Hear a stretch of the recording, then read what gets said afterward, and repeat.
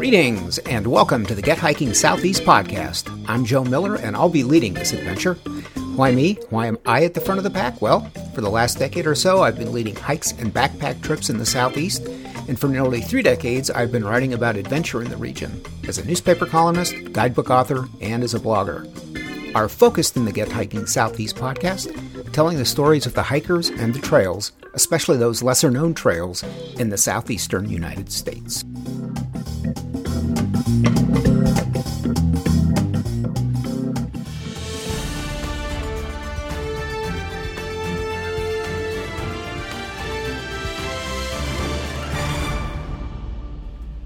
And now the news.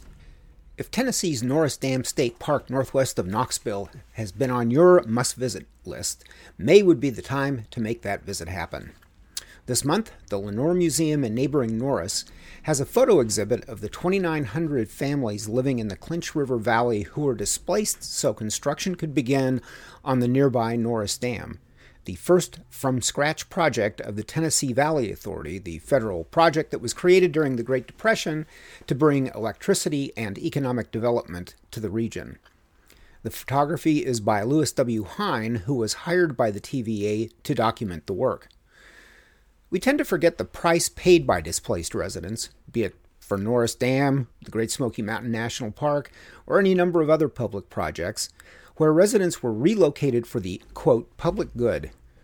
Occasionally, a reminder of the area's past is left behind, the handful of whitewashed buildings in the Cataloochee Valley of the Great Smokies, for instance, but often the presence of these one-time residents is simply erased, which makes this exhibit all the more compelling. Norris Lake was started in 1933 and has 33,840 acres of water surface and 809 miles of shoreline.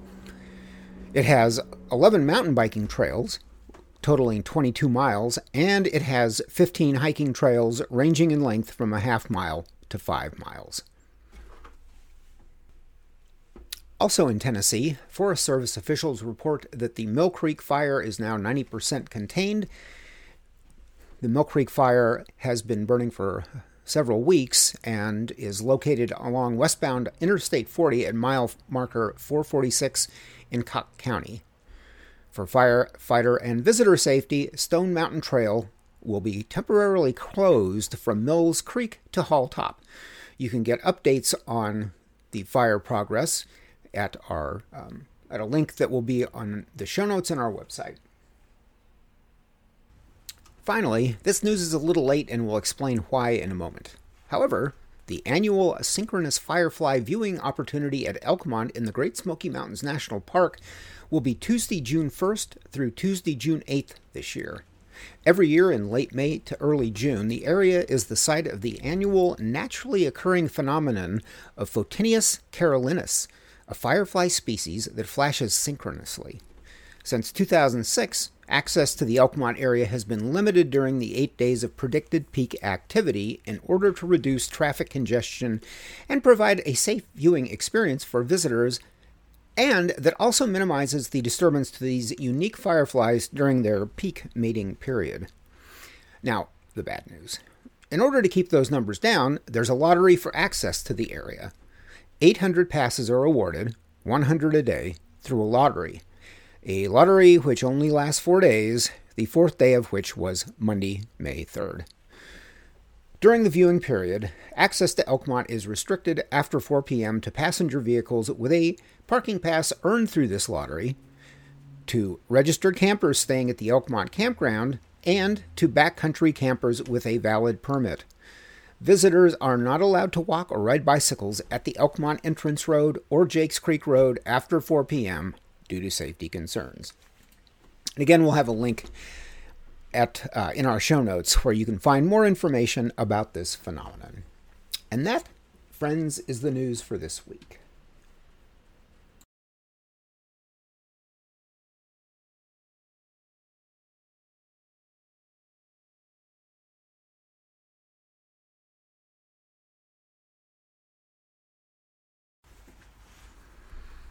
Today we have a short version of our podcast, and today we are going to focus on 5 of our favorite resources.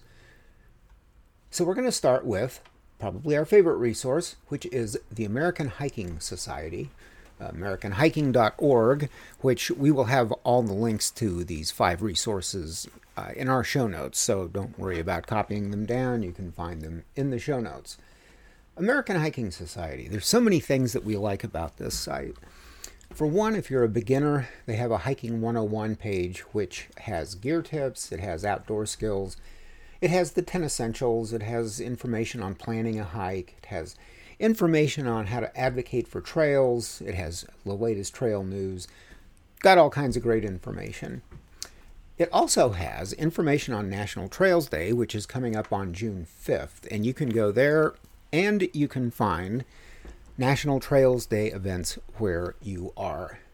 So far, we're just at the beginning of May, and it's still a month out. But they've got, let's see, there's 2 events in Virginia, there's 6 listed in North Carolina, there's 2 in South Carolina. And you can go there and you can find all the details. You'll need to sign up and find more information about these events. And curiously, Popular Mechanics, I discovered on their National Trails Day page, is a sponsor of National Trails Day. So, go figure. Another nice thing about this page, volunteer vacations, and they're back.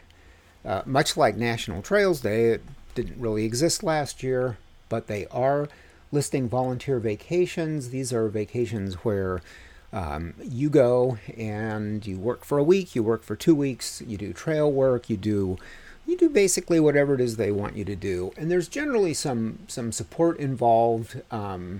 Sometimes camping, lodging is provided, sometimes food is provided, but you can go to the individual events and you can see both what it is that they're looking for, what you would be doing as a volunteer, and then what the setup is, and what's expected of you and what you can expect from them.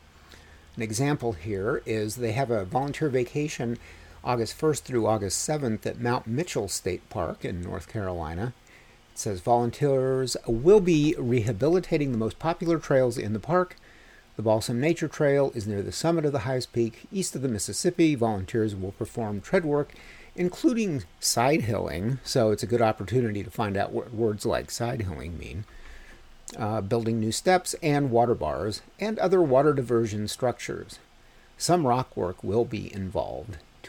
Tools will be provided, including hazel hoes, which, again, it's worth it just to show up to find out what a hazel hoe is. Let's see, Pulaski's, rock tools, all kinds of things. We will also provide safety equipment and detailed instruction in the use of these tools. Volunteers will enjoy camping and working at high elevation not far from the summit of Mount Mitchell. And if you're not aware, Mount Mitchell is the highest point east of the Black Hills of South Dakota at 6,684 feet. And again, more information on that volunteer vacation and on others at the American Hiking Society website, AmericanHiking.org. And again, we'll have that link in our show notes. Favorite resource number 2, road closings. That is, the entities that keep track of the roads and the road closings that we use to get to our trailheads. Now, you might think of road closings as more of a seasonal thing associated with winter, but especially when dealing with the gravel Forest Service roads and even state and county roads in the mountains, washouts and landslides can happen year-round. Even on the interstates, I-40 near the North Carolina-Tennessee line gets traffic affecting rock slides every couple of years, and it's good to know about these. Sometimes the road is flat out closed, sometimes just creates substantial delays, but it can help you when you're planning, if you're meeting somebody at a trailhead or just for your overall trip planning purposes. You can find out about smaller Forest Service access roads from the appropriate Forest Service website. You can find out about country and county, state, and interstate road closings from your state DOT website. And you can also find construction and other traffic delays and reroute accordingly. And, the Blue Ridge Parkway, there are often closures in the winter In fact, parts of it are closed for most of the winter, but it even has closures in the summer for construction, sometimes for heavy fog, sometimes for weather. So it's always good to check ahead, and we will have some pertinent links for finding out road closures in the show notes. I know I shouldn't have to keep repeating this, but I feel like I should so you don't feel compelled to try to write things down. So again, in the show notes, everything you'll need. Favorite resource number 3, sunrisesunset.org. Especially this time of year, sunset is something that we rarely think about when we're planning a hike. There's so much sunlight, we just kind of assume that we'll finish in daylight no matter how late in the day we start down the trail. A quick visit to sunrisesunset.org plants in the back of your brain, if nowhere else, when the sun will set. It's especially helpful information during that weird time when sunset can change by a minute or two a day, which doesn't seem like much, but if you're planning a trip that's a week out, that's going to be a difference of 10 minutes, and that can be a significant difference. So anyway, it's a quick check, sunrisesunset.org. Favorite resource number 4, Outdoor Gear Lab. Now, I'm not a gear snob. I'm not even close to being a gear aficionado. But for certain types of equipment, I do like to do some comparison shopping. Rain jackets, for instance, I'm constantly on the lookout for a decent rain jacket, namely one that doesn't cost more than my car payment and that will keep me dry in a warm rain. Well, not even a warm rain, even just a lukewarm rain. So I'm constantly keeping up with the latest developments in rain jacket technology. And one of the best places I've found to keep up is with the OutdoorGearLab.com website. According to their About page, this is their 5-step process. Number 1, we select the top products in each category. Number 2, we buy the products we review, which is important, at retail, just like you, to help assure completely objective and independence in our ratings. We will not accept free evaluation units from the manufacturers. That is in italics, too. Number 3, our review editors put the products through detailed side-by-side tests, both in the lab and in the field, and carefully assess performance, ease of use, and reliability. Number 4, we rank the products and explain why and give awards to the best. And number 5, after testing and reviews are finished, we sell reviewed products on eBay at big discounts. Over the last 8 years, this is on the rain jacket specifically, as an example, they have reviewed 35 men's rain jackets. They've also done women's. I'm just using men's as the example because that's, I'm a man. And that's what I was looking up. Let's see. So they've reviewed 35 men's rain jackets and whittled the list to a dozen for its most recent review, which appeared in February. They provide a detailed analysis of what they looked for and their findings. They list their top picks in various categories, including their top budget pick, which is especially important to me. And they proclaim their top overall pick, which in the case of rain jackets was the Arc'teryx Zeta SL, a $300 rain jacket which they were especially fond of. So again, that's OutdoorGearLab.com. And finally, favorite resource number 5 is the Picture This app. So increasingly, I've become more concerned, maybe even obsessed, with knowing what it is I'm looking at in the woods, especially plants, since that's what is the most abundant. Now, I used to occasionally carry a regional plant guide, but they tend to be heavy and bulky, and tracking down the right plant can be time-consuming depending on how well the guide is indexed, and perhaps more importantly, how well the user is at being able to use an index. So when the Plant ID app started appearing, I was on board. I tinkered with a few, but eventually decided on Picture This, which has a database of more than 10,000 plants. You simply take a picture of what you like ID'd, the app takes a few seconds to mull it over, then spits out not only the plant's common name, but various alternatives, its botanical name, other pictures for comparison purposes, and all sorts of information about the plant. You can also add the plant to your, quote, garden for future reference. You need a cell connection for Instant ID. If you don't have a connection, it stores the picture and IDs it when you do have a connection. There's a free version with upgrades available for a fee. And those are 5 of our favorite resources. And again, we will have links where you can follow up if you are so inclined and get more information on these resources for your own personal use. That's our show for this week. I hope you liked it and that you'll be back. In the meantime, a reminder that the Get Hiking Southeast podcast is a part of the Get Hiking and Get Backpacking universe, where instead of just telling you about great places to go, we take you there. Coming up, we have a trip this weekend, which would be the weekend of May 7th through 9th. We have a 3-day, 19-mile backpack trip that starts and ends at the Big East Fork Trailhead in the Pisgah National Forest of North Carolina and takes in a goodly portion of the Shining Rock Wilderness area. We still have 2 spots available for this trip, and the forecast for the weekend could not be better. Daytime temperatures in the 60s, overnight lows in the 40s, and sun the whole time.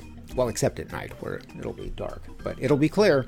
No rain in the forecast. In June, we have our first big trip of the season. A 4-day, 3-night, 35-mile trip on the vaunted Virginia Triple Crown. Yep, McAfee Knob, Tinker Cliffs, and the Dragon's Tooth all in one trip, not to mention a slew of great views along the way. This trip is June 24th through the 27th and also includes a training component for those who worry they aren't in shape for a 35-mile trip that gains more than 8,500 vertical feet. If you're not a backpacker but would like to be, we have a Get Backpacking Intro to Backpacking class in June. This 3-part class includes a Zoom gear session, a 5-hour in-field training session, and a 3-day, 2-night graduation trip to North Carolina's South Mountain State Park. You can learn more about these adventures and everything else we do at getgoingnc.com. Click on Explore with Us. If you like what we're doing here at the Get Hiking Southeast podcast, please do leave a review with the podcast vendor from whom you receive this weekly communication. And if you don't like it, or if you have some constructive criticism, or maybe a topic for an upcoming episode, drop us a line at joe@getgoingnc.com. Until we meet again, get out and explore.